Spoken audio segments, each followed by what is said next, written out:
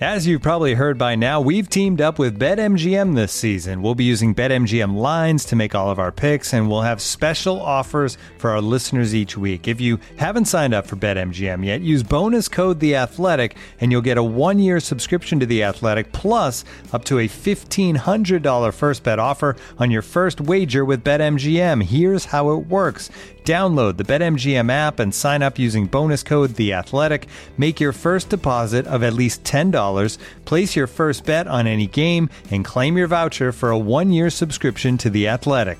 See BetMGM.com for terms. U.S. promotional offers not available in D.C., Mississippi, New York, Nevada, Ontario, or Puerto Rico. Gambling problem? Call 1-800-GAMBLER. Available in the U.S. Call 877-8-HOPE-NY or text HOPE-NY 467-369 in New York. Call 1-800-NEXT-STEP in Arizona. 1-800-327-5050 in Massachusetts. 1-800-BETS-OFF in Iowa. 1-800-270-7117 for confidential help in Michigan. 1-800-981-0023 in Puerto Rico. First bet offer for new customers only in partnership with Kansas Crossing Casino and Hotel. Don't forget, if you haven't signed up for BetMGM yet, use bonus code The Athletic, and you'll get a 1-year subscription to The Athletic, plus up to a $1,500 first bet offer on your first wager. All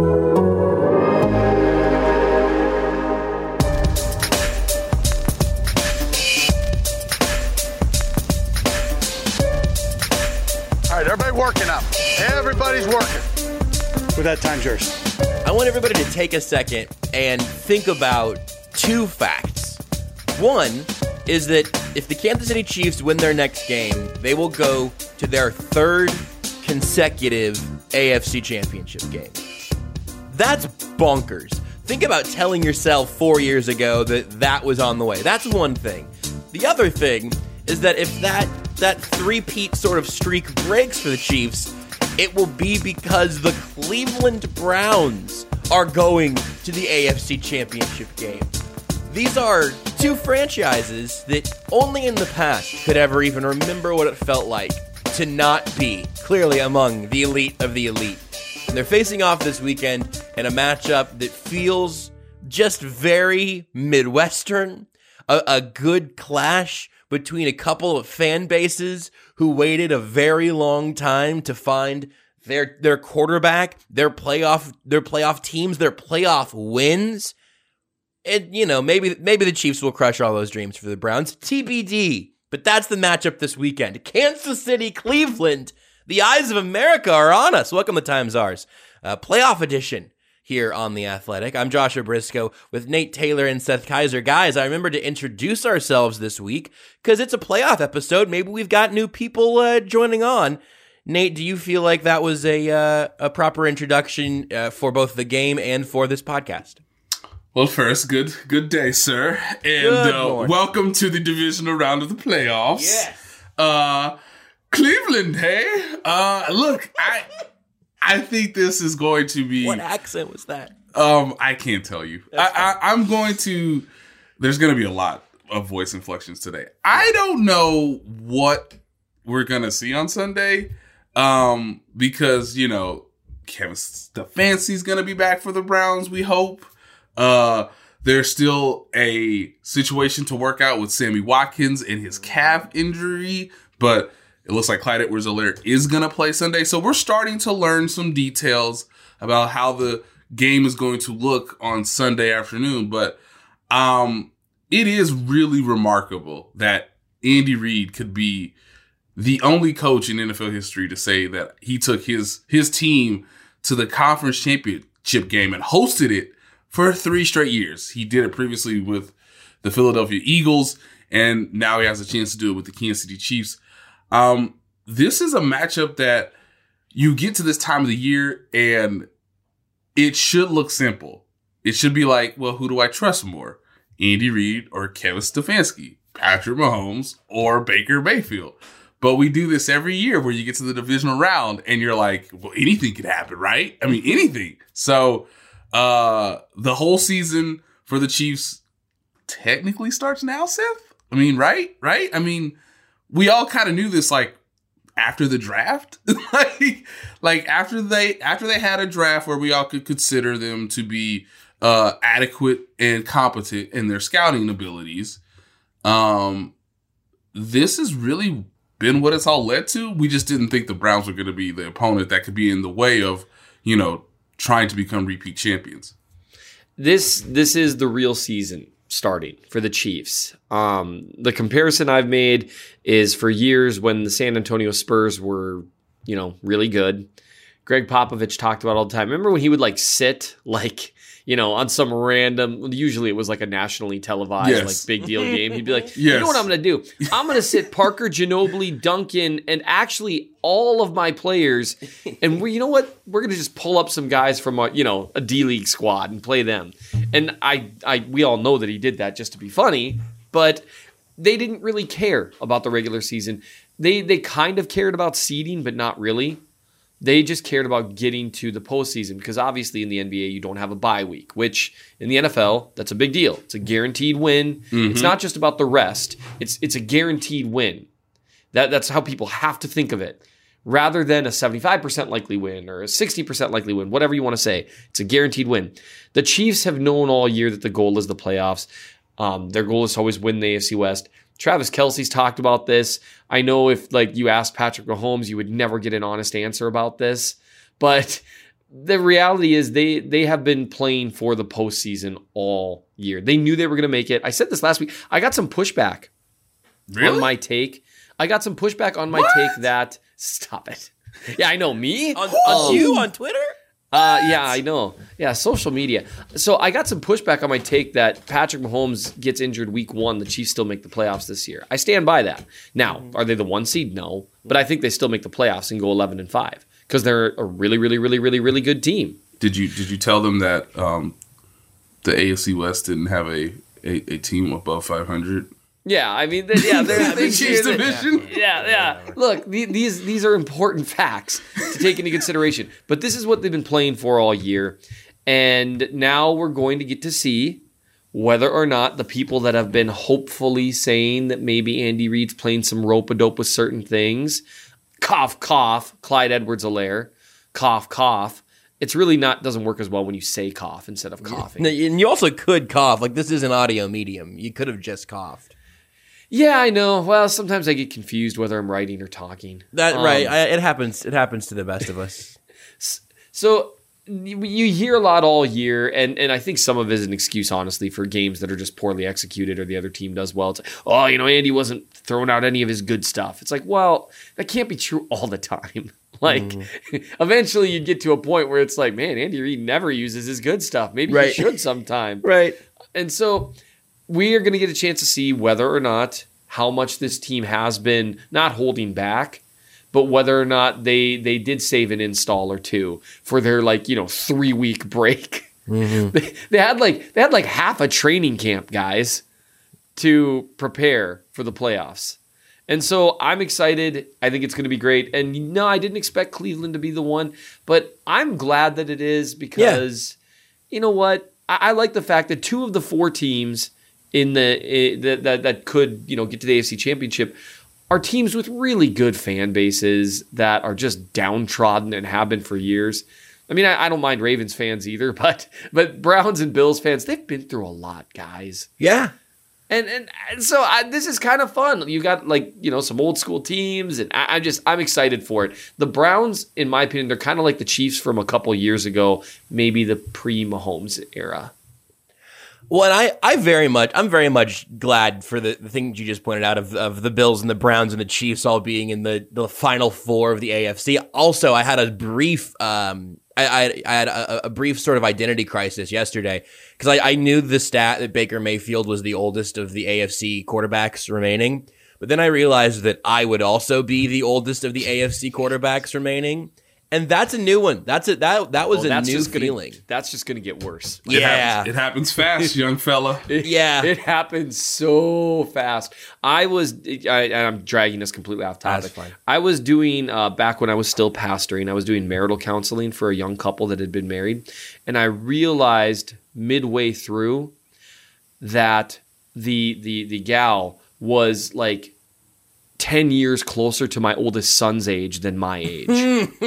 That was a rough moment for me. Yeah. It was just oh, no, you don't feel like you're talking to a peer. You think you're talking to a grown-up. Yeah. Oh, no. No is right. Yeah. Responsibility. It's terrible. And it comes at you fast, my friend. You like start going every time you stand up, and just it's bad. But yeah, welcome to that. Yeah, thank you very much. But with that identity crisis, and that's something that's going to kind of just be taking up like 5%, of my mental capacity for the rest of the week. I can push that to the back. It's going to be there, but I can push it to the back. You mentioned a couple things, Nate, on the injury front that as we record this here early Thursday morning, there will be more information that you'll get over the course of the week. If only there was like a website and then maybe some like individual accounts from each of us that you could read in the Athletic updates the rest of the week, and you could follow all of us on Twitter at by Nate Taylor, at Real MN Chiefs and at JB Briscoe for more of the information that will take all the way up to kickoff. But as of Wednesday, Clyde Edwards-Helaire practiced on a limited basis, and Sammy Watkins did not practice at all. No news on Mitchell Schwartz. In fact, Andy Reid said that he is they're taking it literally day to day, which was the magic phrase that essentially ended all hope of Eric Berry ever coming back. It's really that phrase is more devastating than I think Andy Reid probably even knows to most of us. And that was the main thing. Rashad Fenton didn't practice. Willie Gay didn't practice. Fenton's noteworthy, I suppose, because we didn't know it was going to be a longer-term thing. Seems like it might be. But Edwards-Helaire, Sammy Watkins, clearly the biggest news of the midweek. What are you looking for the rest of the week? What do you expect from those guys? You sounded like you're expecting Clyde to play and Watkins not to.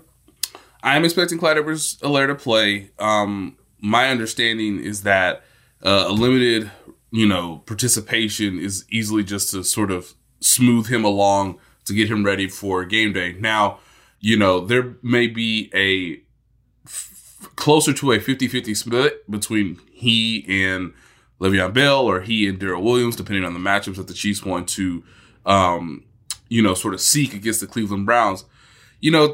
As we're recording this, again, this is Thursday morning. Today is kind of the day as to whether or not Sammy Watkins is going to have a real shot to play.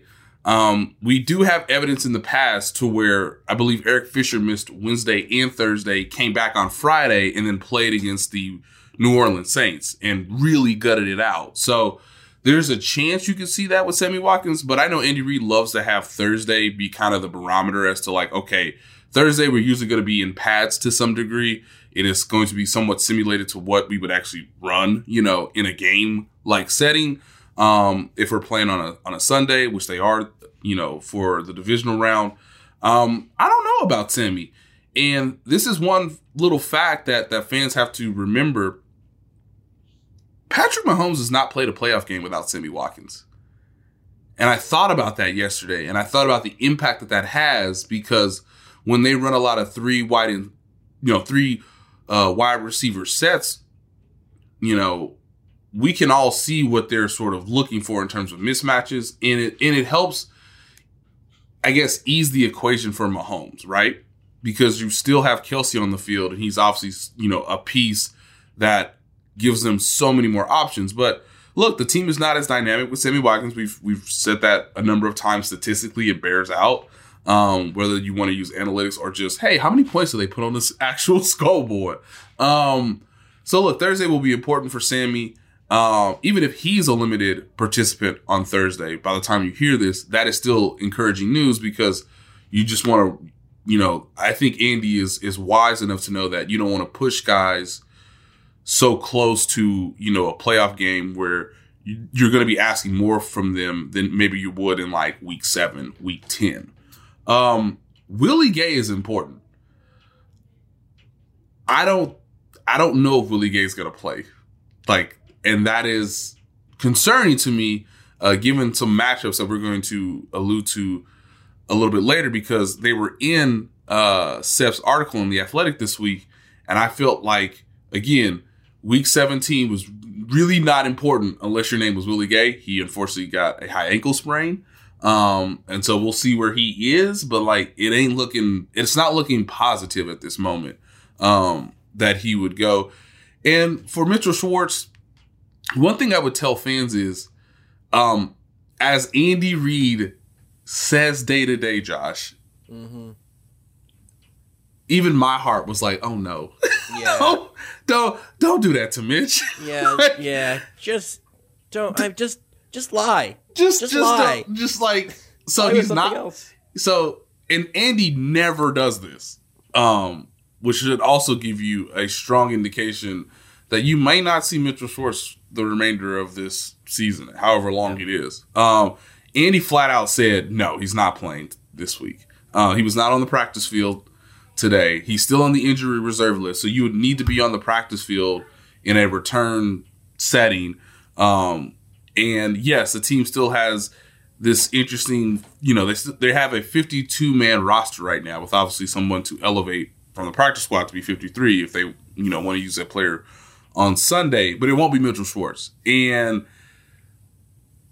I know that when I type day to day, like this is one of the true things that I love about fans and the job in general. Literally day to day. But when I type day to day and I know I'm going to hit that send button, I know guys, I know. But this is the job that I have chosen. This is the team that you have grown to love. But remember, day to day for Eric Berry actually wasn't like, it was bad. It was disastrous. He still played in the AFC Championship game. So I just want to remind people of that. Like, that's, you know what? That's true. That's a good point. I'm not sure that makes you feel better. Yeah, day to day doesn't mean retirement automatically. Now you could play in the AFC Championship game like Eric Berry and you could struggle, and then we haven't seen him in a football uniform since. I don't know if that will be the case with Mitchell Schwartz, but a heel injury off an Achilles injury is much different than a back injury for an offensive lineman. I don't see it happening, Josh. And their margin for error is getting tighter because of the guys we've named earlier. And look, a lot will be placed on L'Jarius Sneed now because, if Rashad Fenton can't go, and he was actually pretty good in the playoffs last year, it's going to be Jarvis Landry against L'Jarius Sneed in a matchup that I really, really cannot wait to see. One bit of just sort of housekeeping I pulled up. You're right that Eric Fisher was a non-participant Wednesday and Thursday of Saints week, full participant on Friday, and then obviously played. One thing that I would point out, sort of, gently, is that Eric Fisher and Sammy Watkins do not have the same injury histories. And the difference between a back, there are several different types of back injuries that I seem to have affected Chiefs tackles, being Fisher, Rimmers, and then obviously Mitchell Schwartz.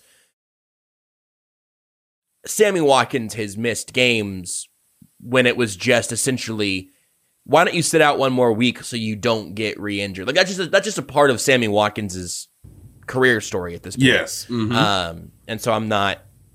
It's hard for me to be terribly optimistic about Sammy Watkins without seeing him on the field or whatever. So anyway, Seth, specifically, go ahead, Nate. In regards to Sammy, real quick, in 2018. He played his best football literally in the playoffs, coming off a foot injury that was significantly a bigger issue. The problem was that injury occurred, I believe, in November, so he had more time for his body to heal. Last year he had hamstring injuries, but that was in the middle of the season. He was essentially ready to go for the divisional round against the Houston Texans. This year is different. He's older, and I like to tell people all the time, if you have a non-contact injury, those things are just they're a little more tricky to sort of manage the pain and obviously stay as loose and be able to have the explosiveness that you would need at the wide receiver position. So maybe a calf injury is a little different for a lineman and not the same way for like a dude who's supposed to like run a 4.4 40. Yeah. Seth, with all that being said about Watkins in the playoffs and how his best moments have come in the postseason, how Patrick Mahomes has not played without Sammy Watkins, what if he doesn't play in this game or down the road, whatever? What's your level of concern with how that impacts the Chiefs directly, and then also what that might do? I guess let's say what that might do for the ceiling and for the floor of the Chiefs' offense whenever he's not out there. I don't think it necessarily affects the ceiling, because the ceiling is if Mahomes plays out of his mind. And generally speaking, unless you remove Hill and Kelsey, the ceiling is going to remain essentially ceilingless, for lack of a better term, if Mahomes is playing his very best. Now, if you remove Hill and Kelsey, even if Mahomes plays his very best, the ceiling is going to be lowered. The floor, though, is a more problematic issue. The Chiefs have other guys besides Hill and Kelsey who have played well at times. Hardman's played well at times. Byron Pringle's played well at times. Robinson's played well at times. However, none of them have consistently shown up against really good competition. Although, I mean, it's kind of unfair. You know, Hardman had some nice catches against like the Saints. Although that he also had some drops. There's a history there, and Hardman's kind of the wild card, right? If Hardman performs well, or if they don't have someone who can really match up well with him, then it shouldn't matter as much. You know, if you have one of those guys step up and they get a good matchup, Sammy's absence won't matter as much. The thing is, they rely on him when teams play the kind of aggressive, grabby, obnoxious coverages that you see in the playoffs that refs let you get away with a little more. There's going to be more physicality. There's going to be more grabbing and holding and pulling. And Sammy is someone they rely on to be able to beat that one-on-one while teams bracket Kelsey and Hill. Because that's what smart teams do. They sell out to try to stop Hill and Kelsey. Hill's a little harder to stop than he used to be because you can't just bracket him over the top. He might run some shorter routes. But what I expect teams to try to do is, you know, really be aggressive with him, hopefully, you know, for them, and then try to bracket over the top, make sure they don't get beat deep. And then in the meantime, try to hit Kelsey at the line of scrimmage and then have guys waiting for him to basically surround him. And that's the Belichick model. Like I always say, if you want to know whether or not Travis Kelce's a great player, watch the way Belichick plays him, because he's terrified of Travis Kelce. The thing is, you can get away with that with really providing a lot of attention to two different guys if you can match up one-on-one everywhere else and basically leave guys on an island. With Sammy, that's harder for them to do, and that's why his importance to the Chiefs outweighs his production in a sense, because it's more game by game importance and singular situation importance than it is an overarching thing, which sounds like an excuse for a lack of production for what he's been paid, but it is true. You know, singular examples like against the Titans or the 49ers in last year's playoff runs, they exemplify that. And if you end up in a situation where you don't have someone who can win those individual matchups, and teams are paying a ton of attention to Kelsey and Hill, that does lower the floor of the offense, because let's say Hardman gets really bothered by some physical coverage and, you know, can't get on the same page as Mahomes. Robinson is back and forth. We've seen games where he wins consistently and forces teams to adapt their game plans, and it really helps the offense. You can actually kind of track when Robinson has a good game. Usually the offense as a whole has a really good game. And that's not necessarily just because of who he is as a player, but because of what it represents for the whole offense. So the answer to me is that the ceiling is about the same. The floor is where the problems could arise if you see a really good defensive game plan and good execution from the Browns. Do I know if they're capable of that? I'm not sure. They did just let Ben Roethlisberger's corpse throw for 500 yards on them. So that's not fair. No, it's totally fair now that I think about it. No, it's fair. And to be clear, I'm not predicting anything. The results against one team are not predictive against another. It's all about matchups. But I know a great analyst, Mark Schofield, had looked at some of their safeties and basically wrote an article saying, you know, and I wrote about this too, and I saw the same thing. He's like, you know, their safeties are more run stopper types. And that's a rough position to maybe be a little weak against the Chiefs. Mm-hmm. So you know what that tells me. Oh, that's just okay. We're in the middle of the field. It is a run formation. 2 tight ends, folks. Play action. Tyreek Hill double move. Yep, you are gonna see at least once. You are gonna see a play action rollout with Travis Kelce or another tight end staying back in pass protection against a defensive end for a shot play down the field to Tyreek Hill. You're going to see that.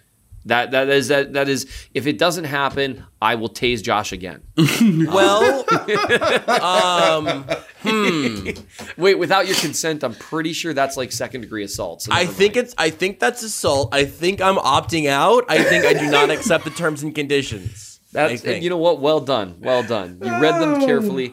So it does it does lower the floor. At the same time, the Chiefs' offense is always going to rise and fall on first and foremost Patrick Mahomes, then Hill and Kelsey, then the line, and then Watkins in terms of ceiling. And so it'll be interesting. It does make me a little nervous though if the Browns really execute their game plan well. Sammy's a guy they've counted on to break things up. So I've got 2 stats that I've seen pop up this week that I want to get your take on, Seth, in that regard, and then we'll talk. To get a little more specific, even to the Browns. Aaron Schatz of Football Outsiders tweeted out yesterday that Mahomes has the best DVOA in football going up against 5 or more pass rushers. That's not terribly surprising. We all would have guessed that. 2020 defensive DVOA with 5 or more pass rushers. The Browns are 30th in the NFL. Also from Max Rablowski on Twitter at Mafia Numbers, which is a pretty good Twitter handle. The Browns are also the worst team in the NFL by EPA per play allowed when running cover 0. It seems like they probably shouldn't blitz. They probably shouldn't blitz. And that's but then you go back to those safeties in particular. That feels a little bit like a little catch-22 to me. Like it just might be bad back there on Sunday. But what do you make of that, Seth? I think that's a really good number. I know you said you had 2 stats you wanted to tell us. No, it's the EPA per play and the DVOA when blitzing. Sometimes I wonder why. I try to think because I'm always wrong. Anyway, that's all right. Listen, did that speed bump hit us a little harder right then than we thought it was going to? Yeah, but is the car going to be fine? Sure is. Yeah, the car's going to be okay. It may make a funky noise, but keep going. So that is an interesting stat, and sometimes two interesting stats. Some would those say. Are 2. Gosh, I'll hit it again. Crazy. Those are 2. Oh no, one of the kids is bleeding. And so you got to watch those speed bumps. Yeah. You don't buckle someone in appropriately. Suddenly, blood flying everywhere from a nose. It's a whole deal. Cut your kid? What a weird. No, like they hit their face on a seat. Okay. Look, you'll get it one day. I'm telling you. You'll have 5 kids just like me. You'll be like, holy cow, they did hit their face on the seat. It's weird. So anyway, those stats are interesting, and you always got to contextualize those things. Everything is matchup dependent. Again, results against other teams aren't necessarily predictive. But when you watch the Browns on film, their safeties do struggle in coverage to an extent, and that can be explained, because like with cover 0 looks, you usually end up with a safety one-on-one against someone in man coverage because they're not playing zone over the top, and I don't think they're going to probably do a lot of that because that has not worked well against the Chiefs in general. I think their best shot is to say, all right, we have Myles Garrett, he's a mutant, let's hope he wins his matchups, and we can force them to do some things like what we did against Pittsburgh, where they did a really nice job in the broadcast. I was very pleasantly surprised by this. Kind of went into it how they were planting Myles Garrett on one side of the line and shifting their defensive tackles over. That was fascinating. I forgot about that till just now. But yeah, if you didn't see it, basically they were super unbalanced defensive lines because they knew that Myles Garrett could take care of like half of it, which is bonkers.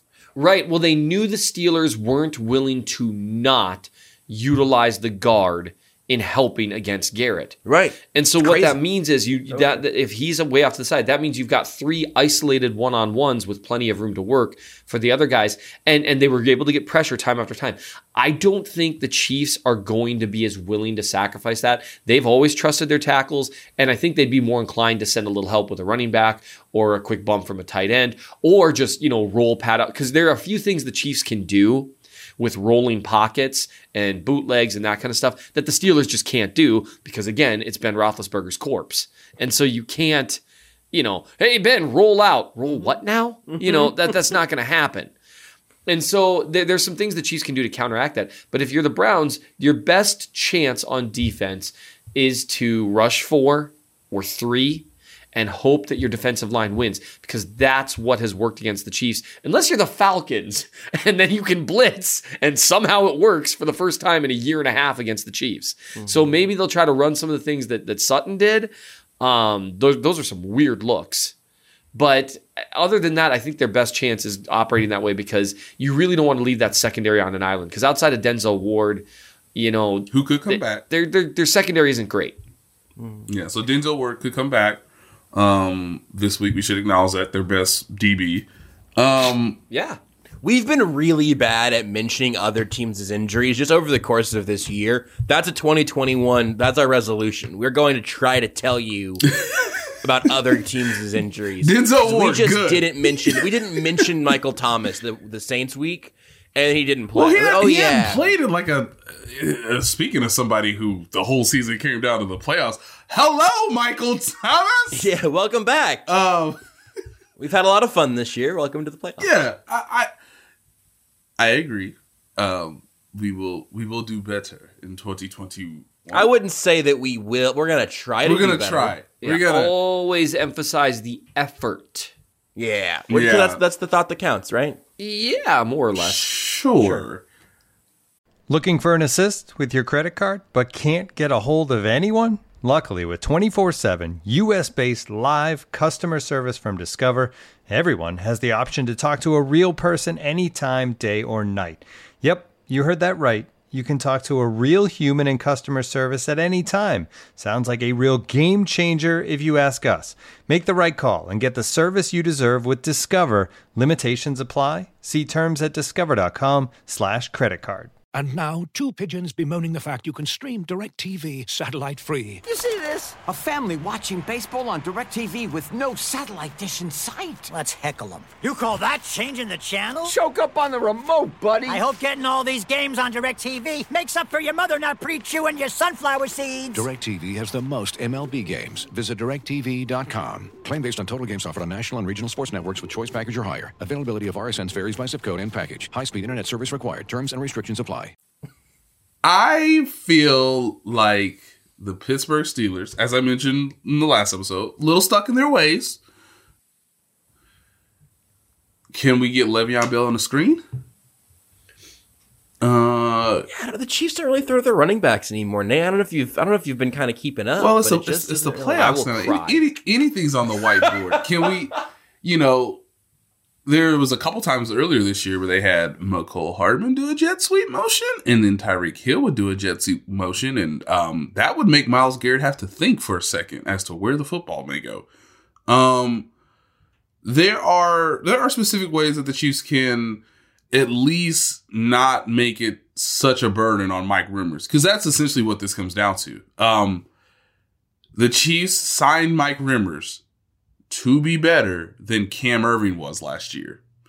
Not knowing at the time that you may have to use your swing tackle for the majority of the year because your all-pro, right tackle could have a severe back injury. So I assume the Browns will put Myles Garrett a lot of times next to Mike Remmers, and the Chiefs are going to have to, like Seth mentioned, roll out. They're going to have to be creative, particularly in short yardage situations.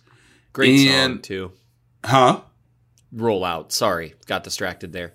Luda. I don't even know what you're talking about. Oh, come on. You're so old.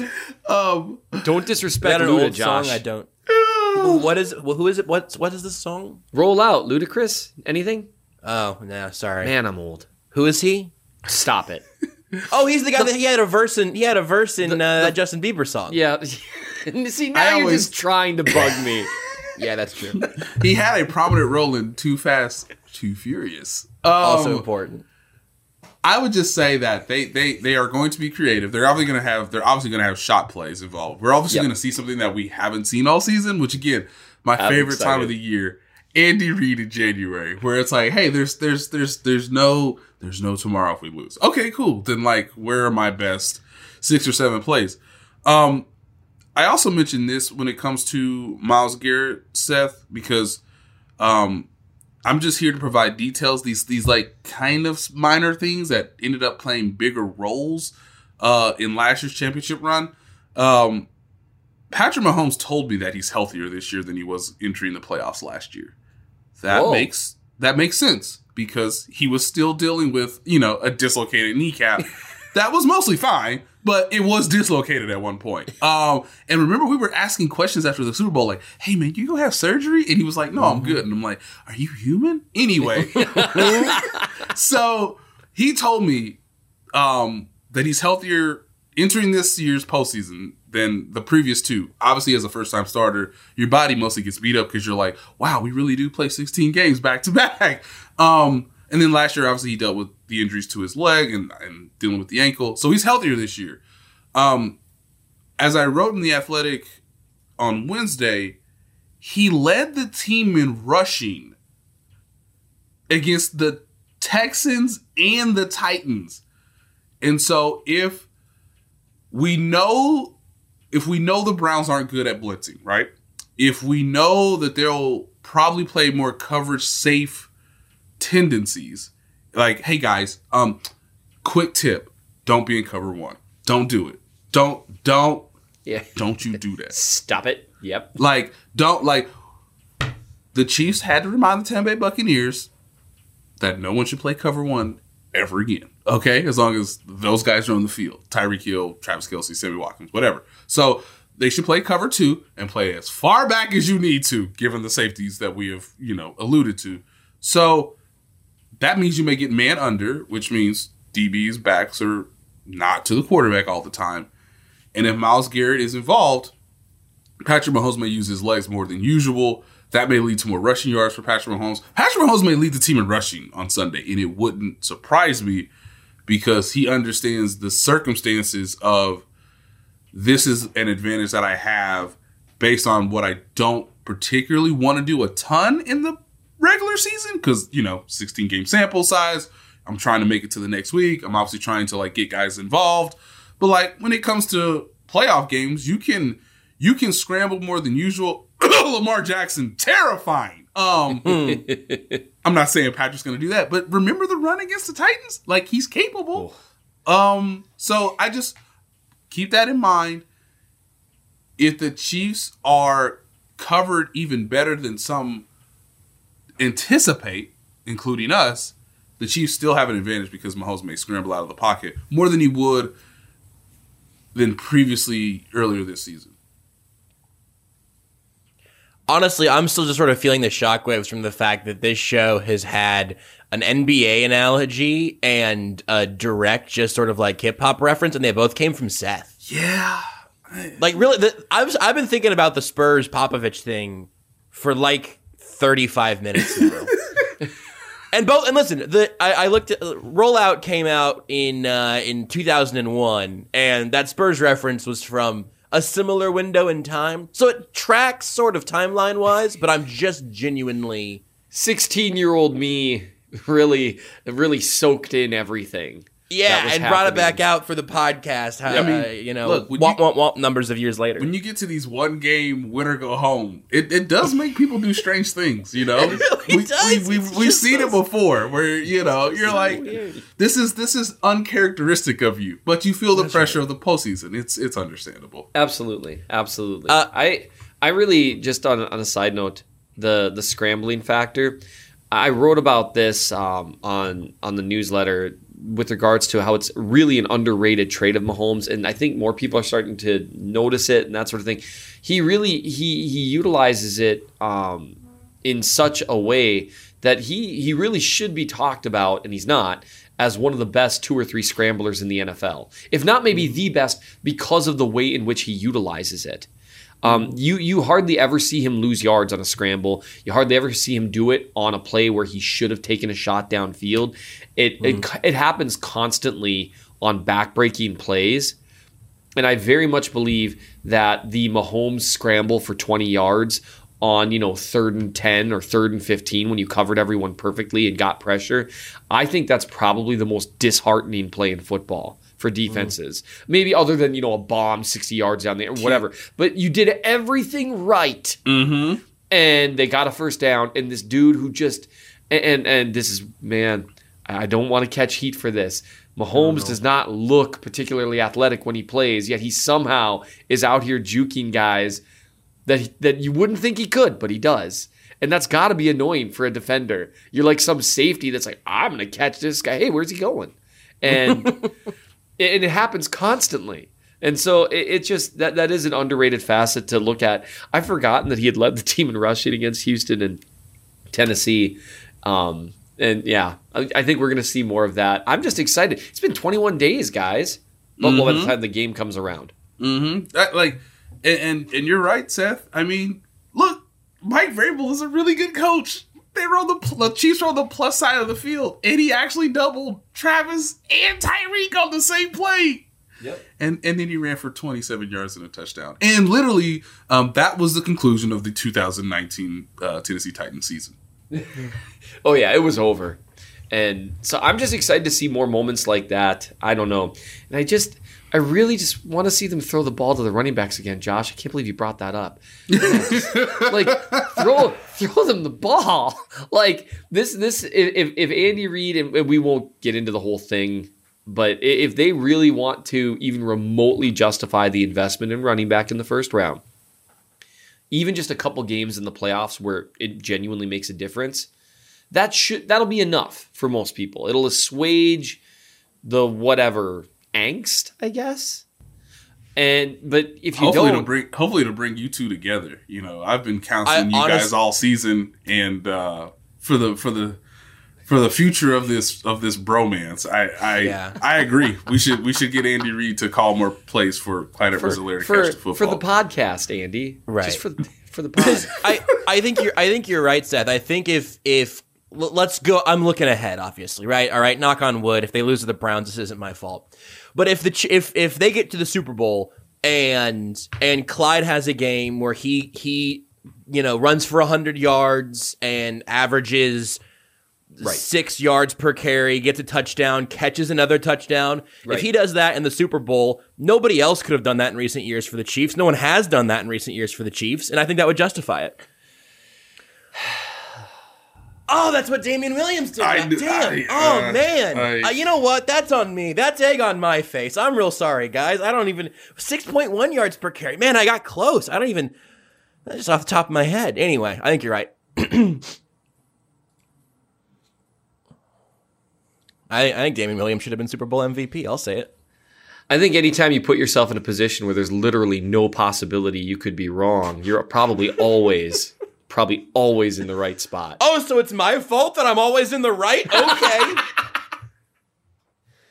Sorry, I've never been wrong, I guess. I don't know. See, Andy, for the pod.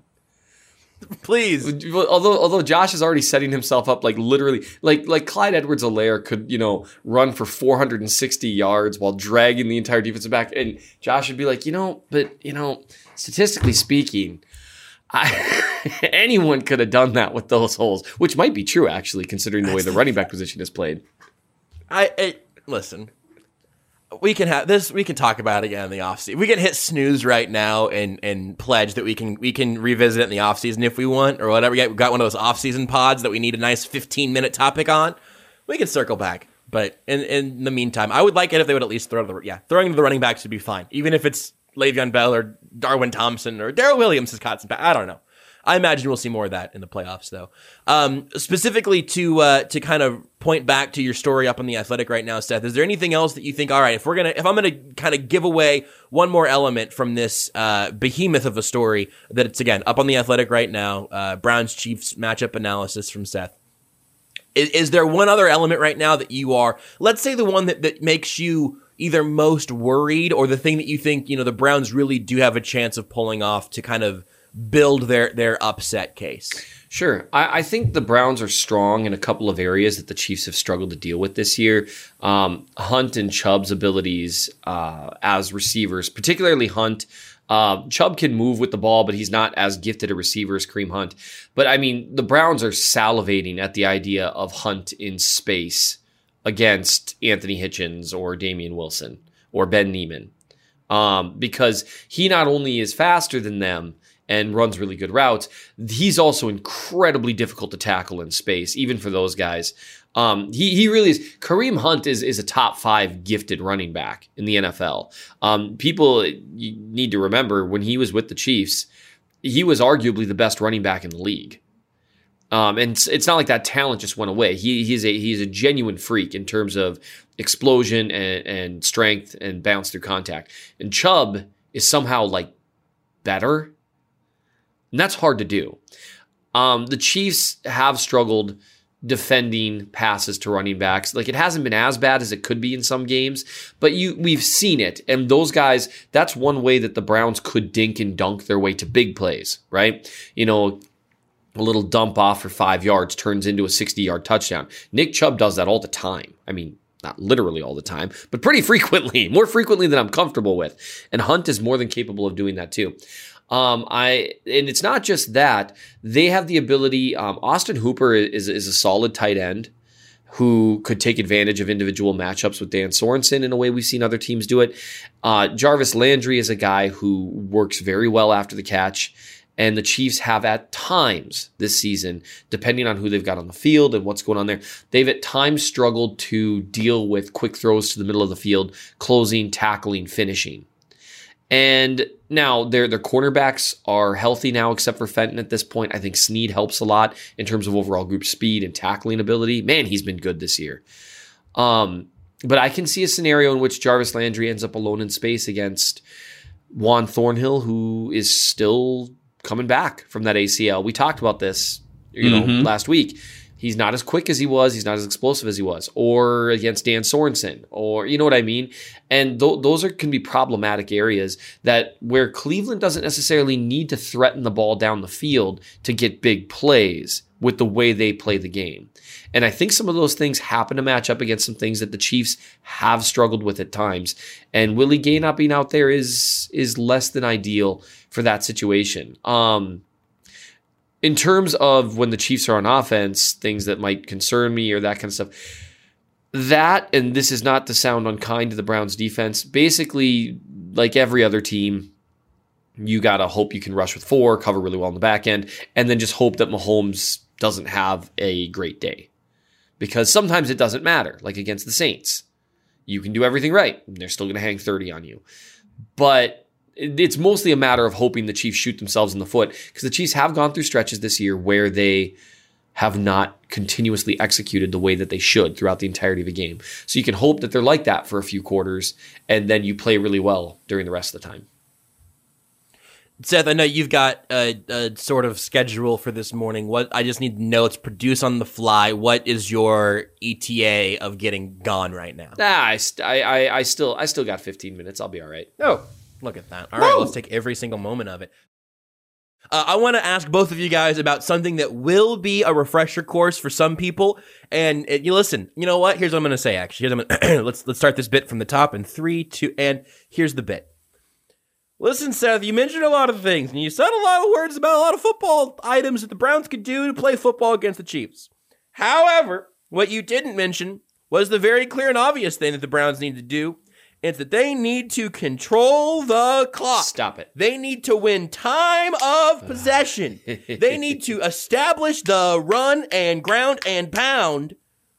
Is there anything that either of you have written on theathletic.com, maybe in collaboration with our friend Ethan Douglas, who joined the show a while back? It's worth re-listening to that episode now if you're feeling like it. Is there anything that maybe the three of you wrote as busting that myth of controlling the clock, quote unquote, mattering to the Chiefs? Seth, do you have any counter argument to that? I know you don't, because what I said is right and true. Yeah, no joke. Yeah, we've already established that if it's your side of things, I don't know why I would try to refute it. But it's all, Seth, it's also football. It's a physical game. You gotta control the clock. And just ask Pete Carroll. Ask Pete Carroll, all right? See what he thinks. Here's what I would say. I knew he was going to go to Pete Carroll. Is it possible for a team to... Oh, man. Sorry, I'm allergic to BS. Sorry. Hey, Pete Carroll might hear this. Right? Chill. So, So is it possible for a team if you were allergic to BS, you would be in hives 24/7, not just while doing this podcast, but at all times. Man. See, these are the reasons why I have people DMing me like, hey, are you and Josh okay? And lately my answer's been like, I don't think so, guys. I don't think so. And I would be in a coma. Way to go. Way to redirect it. So here's what I'll say. Is it impossible for a team to control the clock against the Chiefs? No, it's not impossible. It just hasn't really been done in any of the times the Chiefs have lost. And this is one of the things we wrote about with Ethan, Nate, myself. Mm-hmm. I looked at every single loss that the Chiefs have had throughout the Mahomes era. And the big thing when you're talking about, and we talked about this in depth, but we'll just do a quick refresher course. When you're talking about controlling the clock, you always give the ball back, barring a turnover. And so, yes, let's get that out of the way. Turnovers, super important. If you control the clock because you got 4 turnovers or maybe, 5, yes, that's super important. However, the main reason to control the clock is to keep the ball out of Mahomes' hands. He gets the ball back every time, guys. So the only way you can really keep the ball out of his hands is not to limit the time he has the ball, but the possessions he has the ball. And if you look at the Chiefs' number of possessions in their losses, it's around 11.1, which is basically the NFL average during that time span.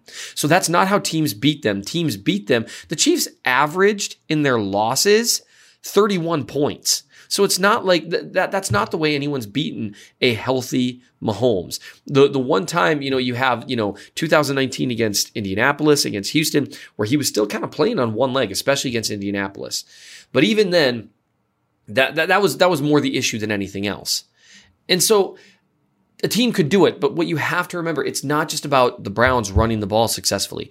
Their defense has to stop the Chiefs. And the example you give is this. Think about the first scoring drive the Chiefs had in the divisional round last year.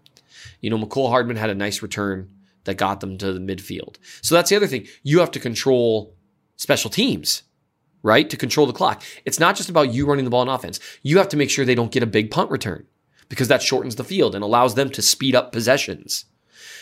They scored, I think, 3 plays later. That's what the Chiefs are capable of doing. So you can have this, this 9-minute grinded out drive where you score, or maybe you get a field goal, right? You grind it out for 9 minutes. Hey, very successful. And then the Chiefs score 2 plays later, a touchdown. Now, what that's done is 2 things. It's sped up the game because it was a quick score, and it scored more points than you did. The way to beat the Chiefs is to score more points than them. And keeping the ball out of Mahomes' hands, quote unquote, it's just never been the way to beat them, ever. Seth, we need to say, by any means necessary. Any means necessary. Doesn't necessarily have to be running the football on 1st and 2nd down. Just get points any way you can. Yep. If you have to blitz this man to oblivion, if you have to punch the ball out instead of tackling, because you get a turnover that way, that's the risk you have to take. Any means necessary. Sorry, absolutely. And that's what the Colts did in that game. They kept, Sammy Watkins got the ball punched out from him a couple times that game. And they just said, any means necessary. We got to get rid of the football here. We got to get it back.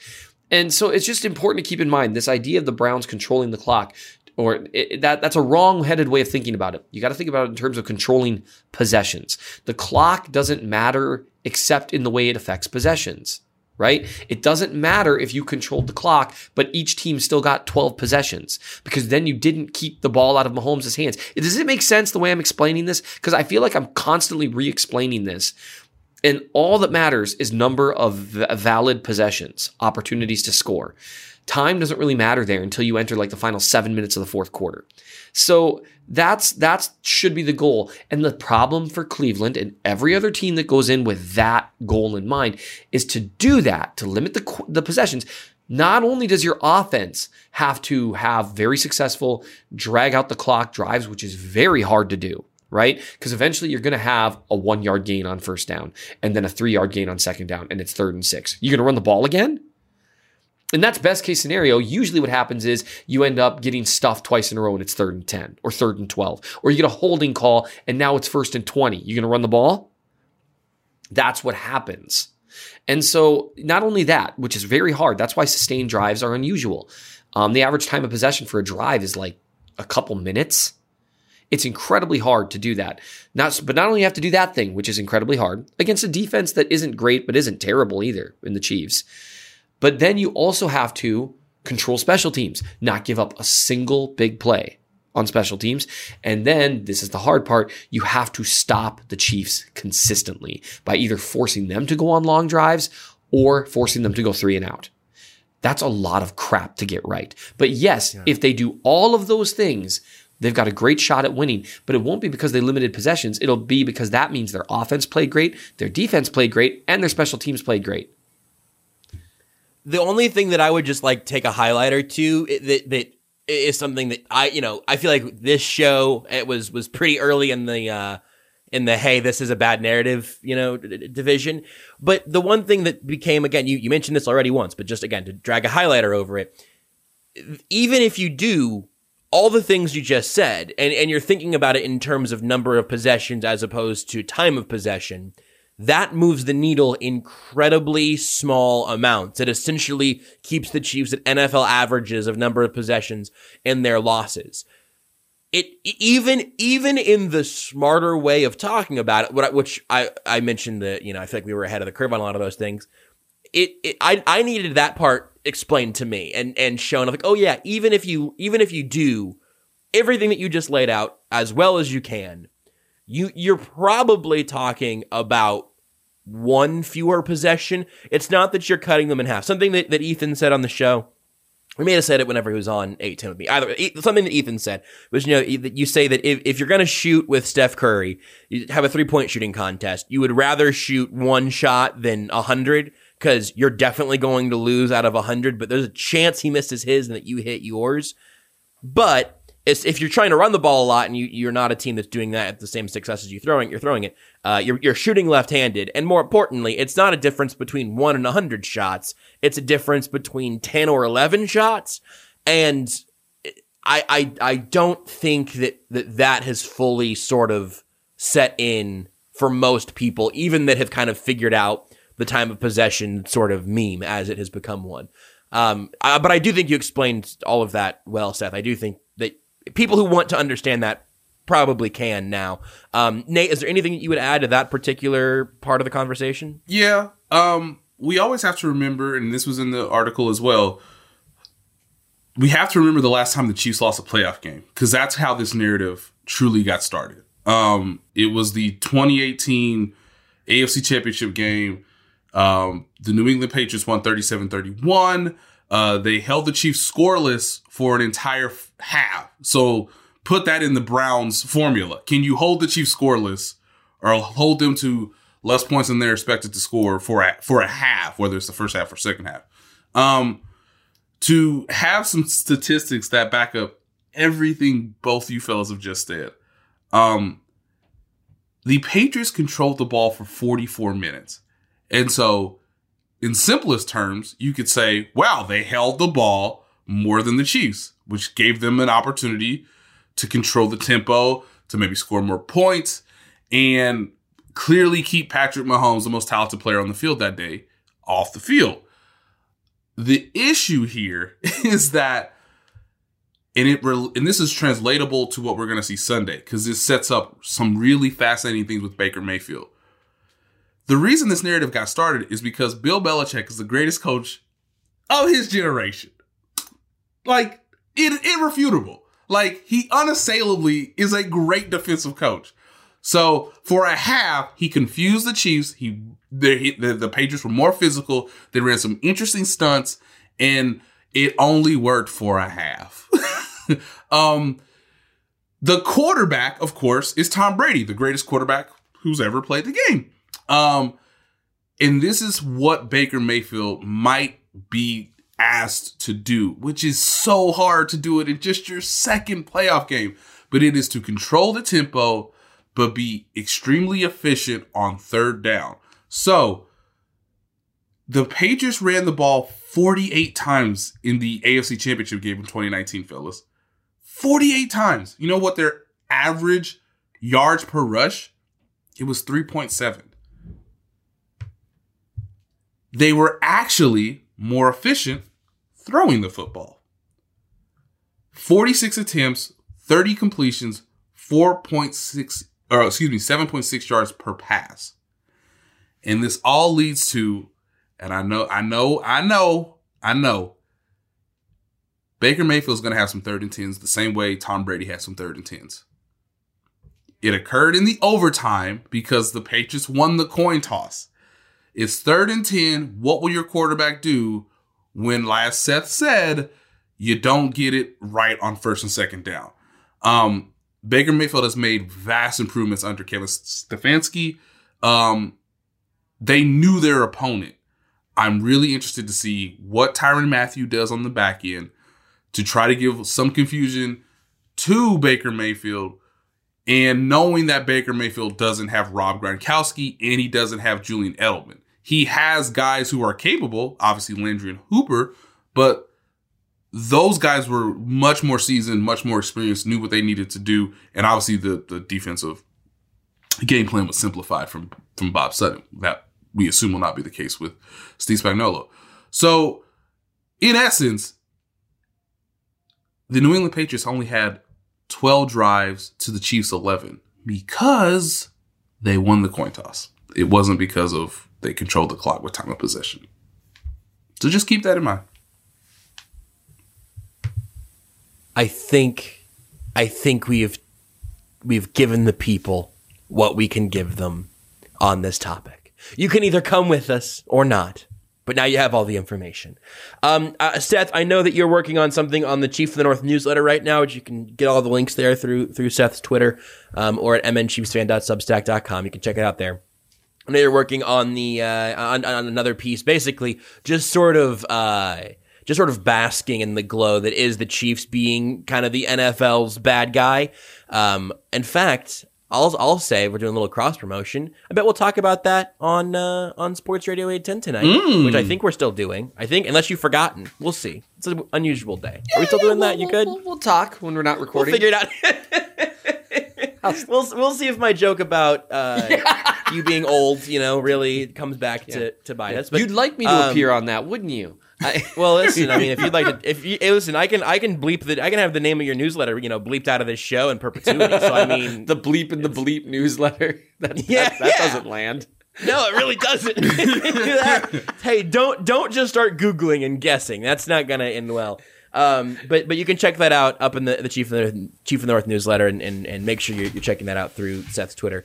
And then Nate, I thought we would talk more about Kareem Hunt today because I know that you're working on a piece about him a little bit. We heard a lot from Travis Kelce on Kareem Hunt, and I think you said that the Browns are expected to hear from Hunt today, later this afternoon. So check that out in The Athletic here in the days to come. But we're out of podcast time, and I want to know what you guys think is going to happen in this game.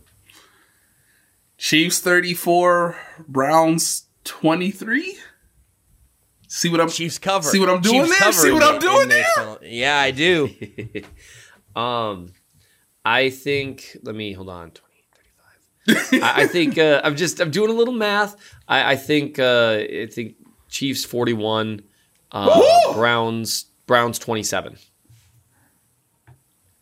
I'm kind of feeling a little like I've already forgot what Nate said. We had them covering. I'm kind of feeling a little like 34-27, kind of in that range, just because we're like the Chiefs are up by 14 with 2 minutes left, and then the Browns score, and then they don't get the onside kick, and the Chiefs kneel it out. It's the reason that no one should bet on spreads. It's just not worth it. That seems terrible to be rooting for the garbage time backdoor cover or not. But I think we all feel pretty good then about the Chiefs at least being in control by at least a couple possessions late in the game. Is that fair then? Yes. You guys have them winning by multiple possessions for the first time in 1,000 years. I guess I'm the one that doesn't. It's the playoffs. I think the Browns are a good team. I think the Browns are a good team that'll make them sweat at times, but they've had 21 days to prepare. This is the real season for them. We've seen this particular iteration of the Chiefs team step up time and again when it matters. Yeah. I don't see.